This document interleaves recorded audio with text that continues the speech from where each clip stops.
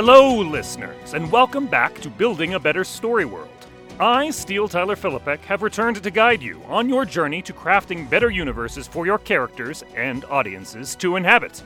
Whether you're a writer, an artist, a marketer, or just here to understand how the lands of imagination are built, take a load off as we explore your dream worlds. We've gone over the basics of creating a traditional story and a traditional story world, so now it's time to get into some of the advanced design elements. The next several episodes will be dealing with the stuff under the hood, so to speak. Those bits and bobs of essence that are sometimes hard to understand or elucidate, even for veteran designers such as myself. Many writers prefer to let these fundamental elements emerge organically in their work, and if that's you, I'm sincerely envious of your creativity. On the other hand, if you are one of those who are struggling to understand why something just isn't clicking, it might be good to list a few ingredients of the secret sauce. Keep a notebook and pencil handy if you'd like to take part in our exercises, and don't forget that you can write to me with your ideas if you want to have your work critiqued. I'll give details at the end of the episode. As always, this is not a requirement, so buckle up and let's get moving. The topic of today is one of many names. Some call it the fundamental divergence. Others term it the difference or the key difference. We at Starlight Runner call it the lie, but whatever you know it as, it is the same thing. It is the one single element that is different about your story world from all others. Think to your favorite narrative universes, and you'll note that they all have one big thing that sets them apart from everything else. It might be something grandiose, like the existence of supernatural horror. I can't die like this. I need a priest. My friend is a priest. He'll hear your sins before you die, unless I make her one of us. No! Or it could be something more subtle, like how a family of 5 manages to survive on a single working-class salary.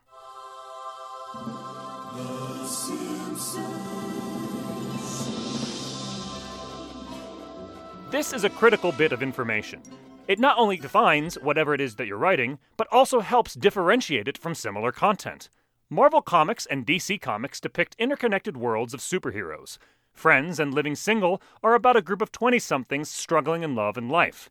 Planet Money and Freakonomics are about improbable tales dealing with money, wealth, and the economy. Unlike in previous episodes, we'll be exploring each of these case studies to help you understand how critical the lie is to a story world's foundation.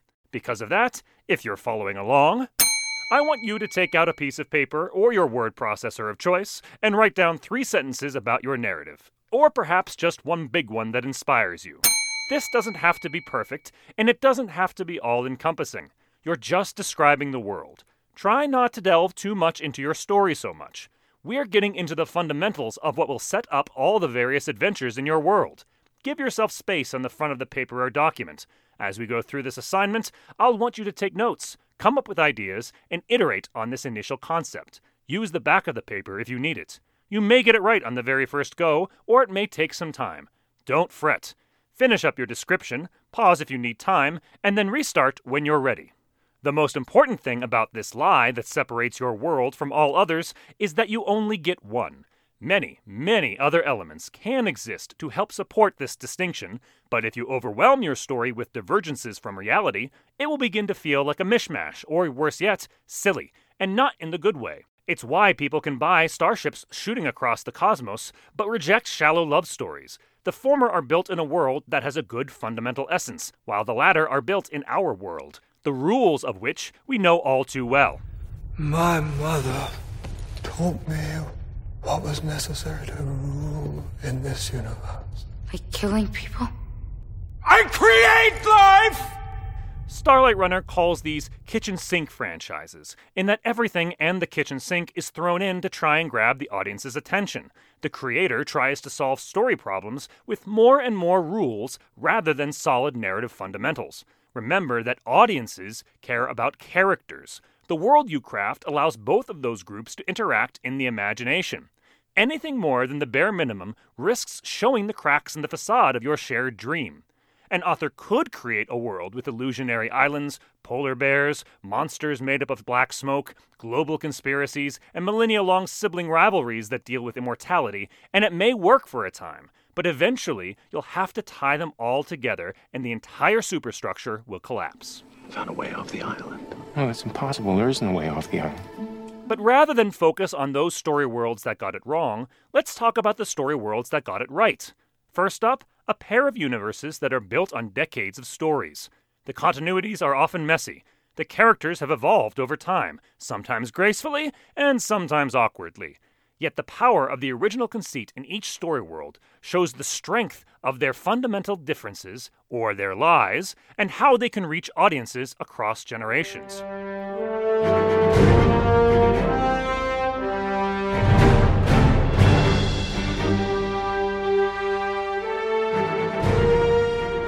We'll begin with the Marvel Cinematic Universe, which is a dangerous place to begin. Not because it has struggled, far from it, as it is now the most successful film franchise in history. It's just that everybody in Hollywood saw the Avengers, or more importantly, its box office returns, and then said, I want one of those, without putting in the research to understanding how it was constructed. The films emerged organically and were overseen by a franchise visionary, topics we'll cover in due time on this podcast. But the creators of those works also knew what made Marvel Comics stand out in the 60s, 70s, 80s, all the way up to today.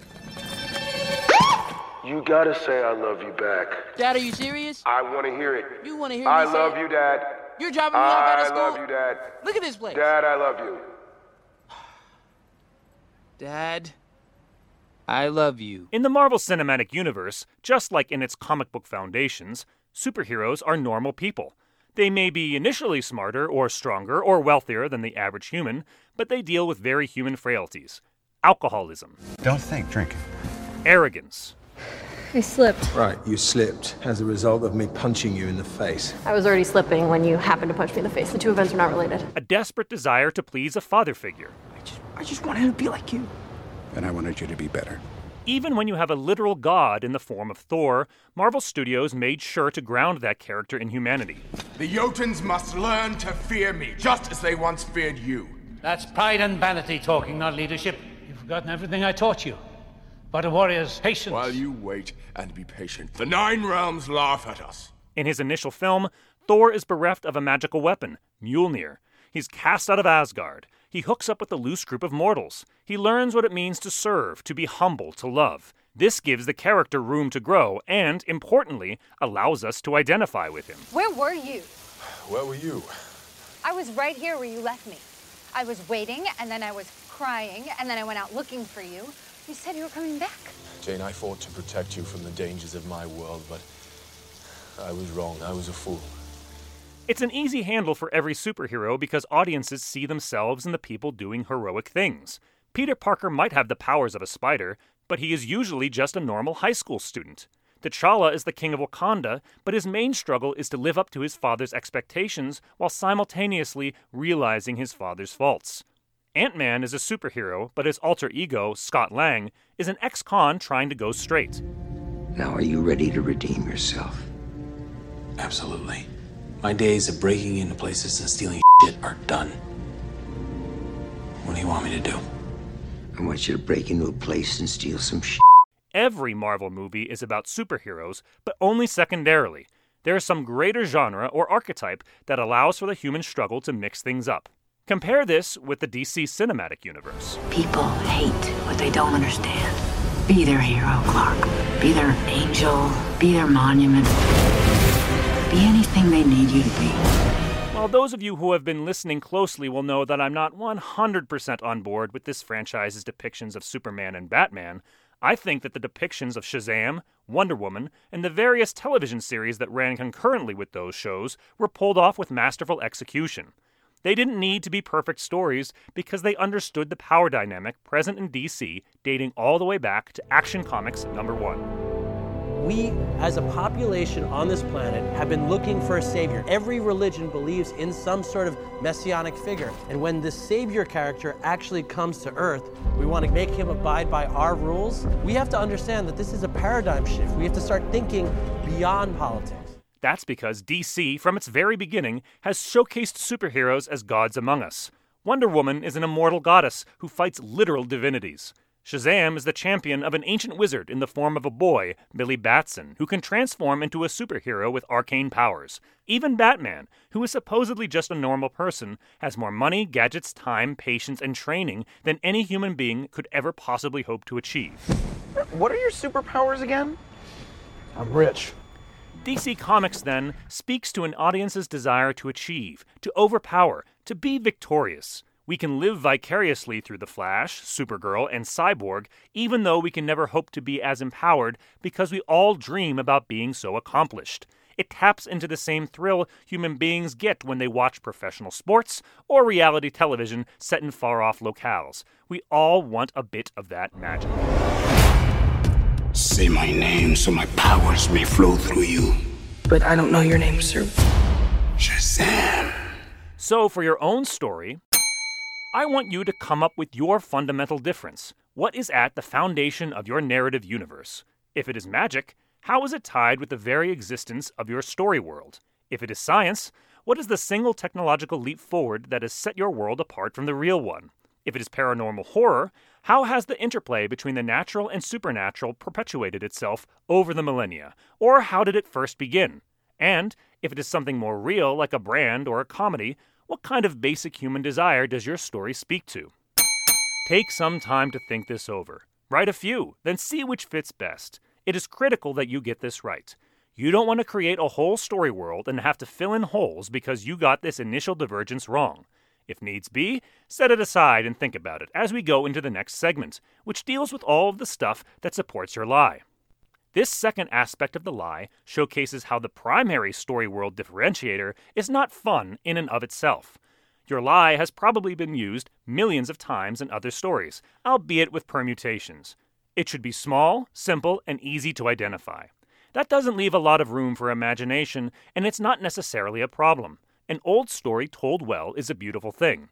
In other words, there's nothing wrong with tropes if they're used in an artful manner. Your own lie is the kernel for something far grander, your own individual artistry. That craftsmanship, or that of your favorite creator, is what really brings people back to a story world again and again. We will be getting into this more in the next episode, but know that all of the elements that support your lie are where audiences, quote, find the fun, unquote. Lightsabers, proton packs, walk-in closets filled with shoes, fighting over dwindling resources while undead hordes hound you day and night. This is where you can bring your own flair to the situation. Consider Men in Black's lie. Back in the mid-1950s, the government started a little underfunded agency with the simple and laughable purpose of establishing contact with a race not of this planet. Everybody thought the agency was a joke, except the aliens who made contact March 2, 1961, outside New York. In short, aliens walk among us. This has been used in countless stories dating back to H.G. Wells and even earlier. What sets the MIB apart from those stories is that Earth is a neutral site and kept neutral by a secret agency that is above the law. These people selflessly put themselves on the line to prevent alien invasion, hiding in plain sight, and keeping the masses from panicking by making sure that no civilian ever learns about what is going on behind the curtain. Humans, for the most part, don't have a clue. They don't want one or need one either. They're happy. They think they have a good bead on things. Well, why the big secret? People are smart. They can handle it. A person is smart. People are dumb, panicky, dangerous animals, and you know it. Men in Black is about aliens, of course, but it is really a police procedural with the flair of a buddy cop movie. That is a story world. A story world need not be so grand, however. Long-form content in the form of television shows or podcasts or paperback novels all can be based in surroundings that more closely mirror our own. ER, Grey's Anatomy, House, Chicago Med, The Good Doctor, Royal Pains, I could go on and on and on about all the medical procedurals for which people tune in every week, let alone every cop show, murder mystery, and legal drama that is on the airwaves across the world. To survive, creators must craft quality content that stands out from the crowd. These franchises must be engaging, but there must also be some sort of cool factor to them that is built off of their initial premise. For our second case study, then, let's explore two hyper-popular shows about early adulthood in New York City, Friends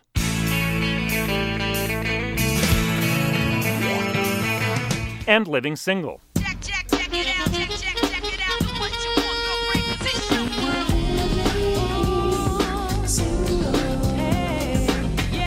Both shows were about groups of roommates living together in the big, scary city. They got into and out of scrapes involving jobs, money, and love. Both were episodic comedies with spicy bits of serialized drama. They even shared the same time slot for a while. The core difference between the two was in the complicating bits that surrounded them. Now, when I say complicating, complexity, or complications, I don't mean making things difficult. Some shows are actually quite simple, which allows for endless replication along a set pattern. Consider how both Sherlock Holmes and Scooby-Doo follow a pattern of clue revelation, potential suspects, chases, and a final reveal. Van Buren supernova. Exploding star only appeared in the sky in 1858. So how could it have been painted in the 1640s? Oh, zoinks! It's Mr. Carswell, the bank president. The complication here is the secondary bit of your lie. All those elements that differentiate it from other similar content. Monica! I'm just trying to spice it up. Okay, so then play for some pepper. Stop spending my money. Friends, for example, established the lie of working-class people somehow managing to survive in the heart of New York City.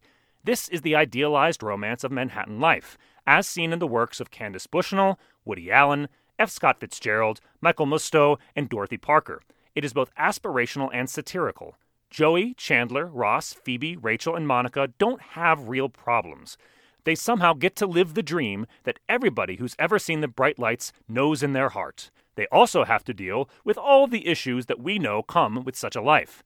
Trying to land a gig, going on a blind date, performing in front of a hostile audience, dealing with a fan who is a little too obsessive.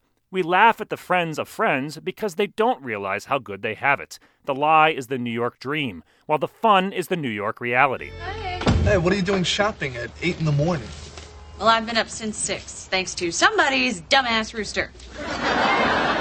You guys, you really should get rid of those animals. They shouldn't be living in an apartment. Yeah, especially not with all these knives and cookbooks around. Living Single, on the other hand, showcases something different in that it revolves around a cast that is much more secure. Khadijah is an editor of a magazine. Max is a high-powered attorney. Kyle is a stockbroker. Sinclair, Obie, Regine, and Tripp aren't as successful, but neither do they struggle with money in the same way that the friends do. They have ambition and love in life and won't let anybody stop them. I bought all the cosmetics I ever wanted. Well, all they had anyway. And to think, I suggested you buy a mutual fund. Show creator Yvette Lee Bowser said she wanted to, quote, tell personal stories of myself and my friends trying to make sense of love and life in the big city, unquote. But has also stated that she wanted to defy stereotypes by depicting positive, elegant, and professional portrayals of Black America. Characters deal with racism, both overt and subtextual, but do not engage in melodrama or comedy that glosses over reality. They defy expectations despite their foibles. We are laughing with them, not at them. That is the fun for this show. Whereas other people would give up when faced with New York life, the main characters of Living Single never do. Why would a woman who thinks of a one-night stand as a long-term commitment do something that's permanent to herself? It's creative expression. Lets the world know who I am. Exactly how much of the world do you expect to see this tattoo? Now it's time for your work. I want you to answer each of the following questions. What is the complexity of your world that expands upon the lie? Who are the characters that engage in these complications? What are their goals, in general? How do they achieve them, in general? How do they defy audiences' expectations? After you've written those down, try to write a sentence that includes at least 4 of those questions. It doesn't have to be elegant for now, but it should tie into your first sentence that explains how your world diverges from ours. Take a break and really think it through if you'd like to work on your piece. Then begin again. This may all seem a little inscrutable or granular, but I guarantee that thinking it through will produce great results in the future. Much like any hobby, from cooking to woodworking to skiing to long-distance running, getting the fundamentals down first will lead to dividends later. As creators of content, these subtextual lessons will allow us to more thoroughly understand and express those stories that you need to tell. As consumers of content, being able to detect how stories get it right will allow you to find more fulfilling narratives to enjoy, or better explain why you like or dislike a particular story. If not to the world, then at least to yourself. Why do certain franchises succeed while others flame out? Why does one thriller grip you while another bores you? What are the underlying fundamentals that audiences need? If you're thinking it's not all about the meta-narrative, you're right. Execution is just as important to your lie as finding the complexity. There are any number of small ways to express your lie that add up to what brings your audiences in. Buffy the Vampire Slayer and Supernatural are broadly similar in terms of tone and story, but one has the trappings of a high school comedy. Buffy did the reading? Buffy understood the reading? When did she study? Was I supposed to study? Miss Murray's kinda hot. While the other deals with family, brotherhood, and horror. Family cares about you, not what you can do for them. Family's there, through the good, bad, all of it. They got your back, even when it hurts. There are lots of podcasts about the economy, for example, but let's explore Planet Money in Freakonomics Radio. This is Planet Money from NPR. Womp, womp, womp. Womp, womp, womp. They are both built on the quote-unquote lie that they can explain complex financial terms in ways that can be easily understood, and both use unusual stories about esoteric topics to showcase how this will be interesting, from how crowdsourcing the weight of a cow reveals the wisdom of the masses. I'm going to take everyone's guesses, take the average, and compare that to the actual weight of the ox. To the economics of sports gambling. Of course it's gambling. The whole thing was created to gamble. That's about where the similarities end, though. And by examining their execution, we can show how the small details of a small story world can lead to big differences. Today on the show, we try to find the most expensive voters in the country, the people that campaigns spend the most to reach. Planet Money began as a podcast, and it shows. There are multiple updates a week, a variety of format lengths, generally ranging from 6 to 30 minutes, and numerous producers. It's well-researched, of course, but all of these attributes mean that Planet Money can't get into as much depth as a longer program. These are bite-sized explorations of small topics that help illuminate economic concepts that often elude even intelligent individuals. Just as important, because it updates regularly and with a wide variety of voices, Planet Money can appeal to a wide range of audiences who may tune in or out depending on the topic or the presenter. Freakonomics Radio, on the other hand, began as a book written by Stephen Dubner and Stephen Levitt, which later transitioned into a radio program with Dubner as the primary voice. Because of this foundation, the producers of the program had a more rigid structure, fewer releases, longer episodes, and a more regular schedule than Planet Money. It also meant that they could go into more detail. It's a gambling strategy only an economist can love. While it is not without lighthearted charm, Freakonomics brings a more serious tone to its exploration, which deal with rent control and abortion as well as the SEC and macroeconomics. Dubner himself commands respect personally due to his experience and background, meaning that people who are engaged with him will tune in more regularly even if they are not as intrigued in the topic. This is the double-edged sword of a singular voice. Joe Rogan, Mark Maron, and Katie Piper all have large devoted fan bases and equally large audiences that will never listen to them. People don't get less crazy as they age. No. A lot of times they get more because then they realize it's almost over. Both Freakonomics Radio and Planet Money understood their overall premise to a great degree, developed their complexities, and then looked to how their formats could help them extrapolate. They didn't fight against their formats. They allowed them to help dictate their stories and the directions that they could go. I have no doubt that the producers of Freakonomics Radio and Planet Money could create an exact copy of each other's work, but where would the fun be in that? They found their success because they worked with their medium, with their complexities, and with their lie. What are the details of your story world, then? If you've been following along, you've crafted 2 sentences about your story world, its lie, and the complications that surround it. So now it's time to see how all the extra elements of your tastes fill it out. I want you to write down 3 elements. The medium in which your story takes place, a novel, a comic book, a film, the length of each episode or entry, and the breadth of the cast of characters that you're going to be working with. Then, next to each of those, I want you to write 3 extrapolations of those elements. If you're writing a 1,000-page novel, what kind of depth are audiences expecting as opposed to, say, a 20-page comic book? If you're creating an EP or a full album, what does each require in order for your target audience to consider it a success? If you're creating a stand-up routine or a sketch comedy troupe, how are you going to engage your audience in your brand of humor right off the bat? When you're done, write a pitch sentence that speaks to several of these elements in an oblique manner. You don't have to tell people that you're creating a webcomic in your pitch if you're already at a webcomic convention, but think about how webcomics work, through quick, bite-sized adventures with 3-dimensional characters that can lead to endlessly funny situations. Once you're finished with that, you'll have written 1 sentence that describes the lie of your narrative, 1 sentence that extrapolates that lie to make your story world more complex, One sentence that hints at all the complex attributes that will come in your exploration of this world, and a variety of other content that helps to support these 3 sentences or extrapolations of your lie. There are no right answers here. It's entirely up to you.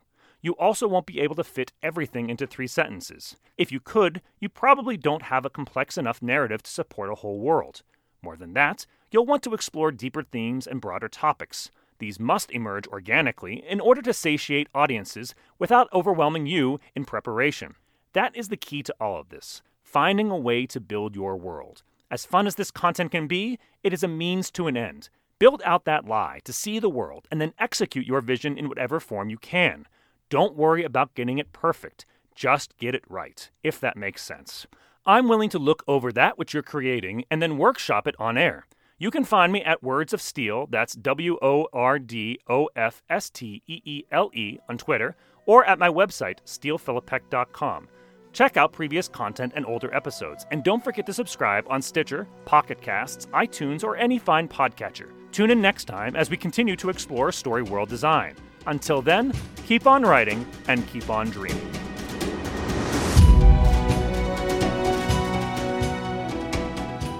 Building a Better Story World is written, produced, recorded, and sound engineered by Steel Tyler Philippek. The theme song, Asia, is by Ilya Marfin via icons8.com. All narrative clips are used under the Fair Use Doctrine, as defined by Title 17 of the United States Code, subsection 107, in that they are used for nonprofit educational work for the purpose of analysis, have been transformed from their initial records by audio engineering for podcasting, and are not substantive of the entire work, or function as a direct market substitute. Audio effects are provided by freesound.org under the Creative Commons license. If you feel that this production has unfairly used a piece of audio to which you own the rights, please contact helmstarmedia@gmail.com.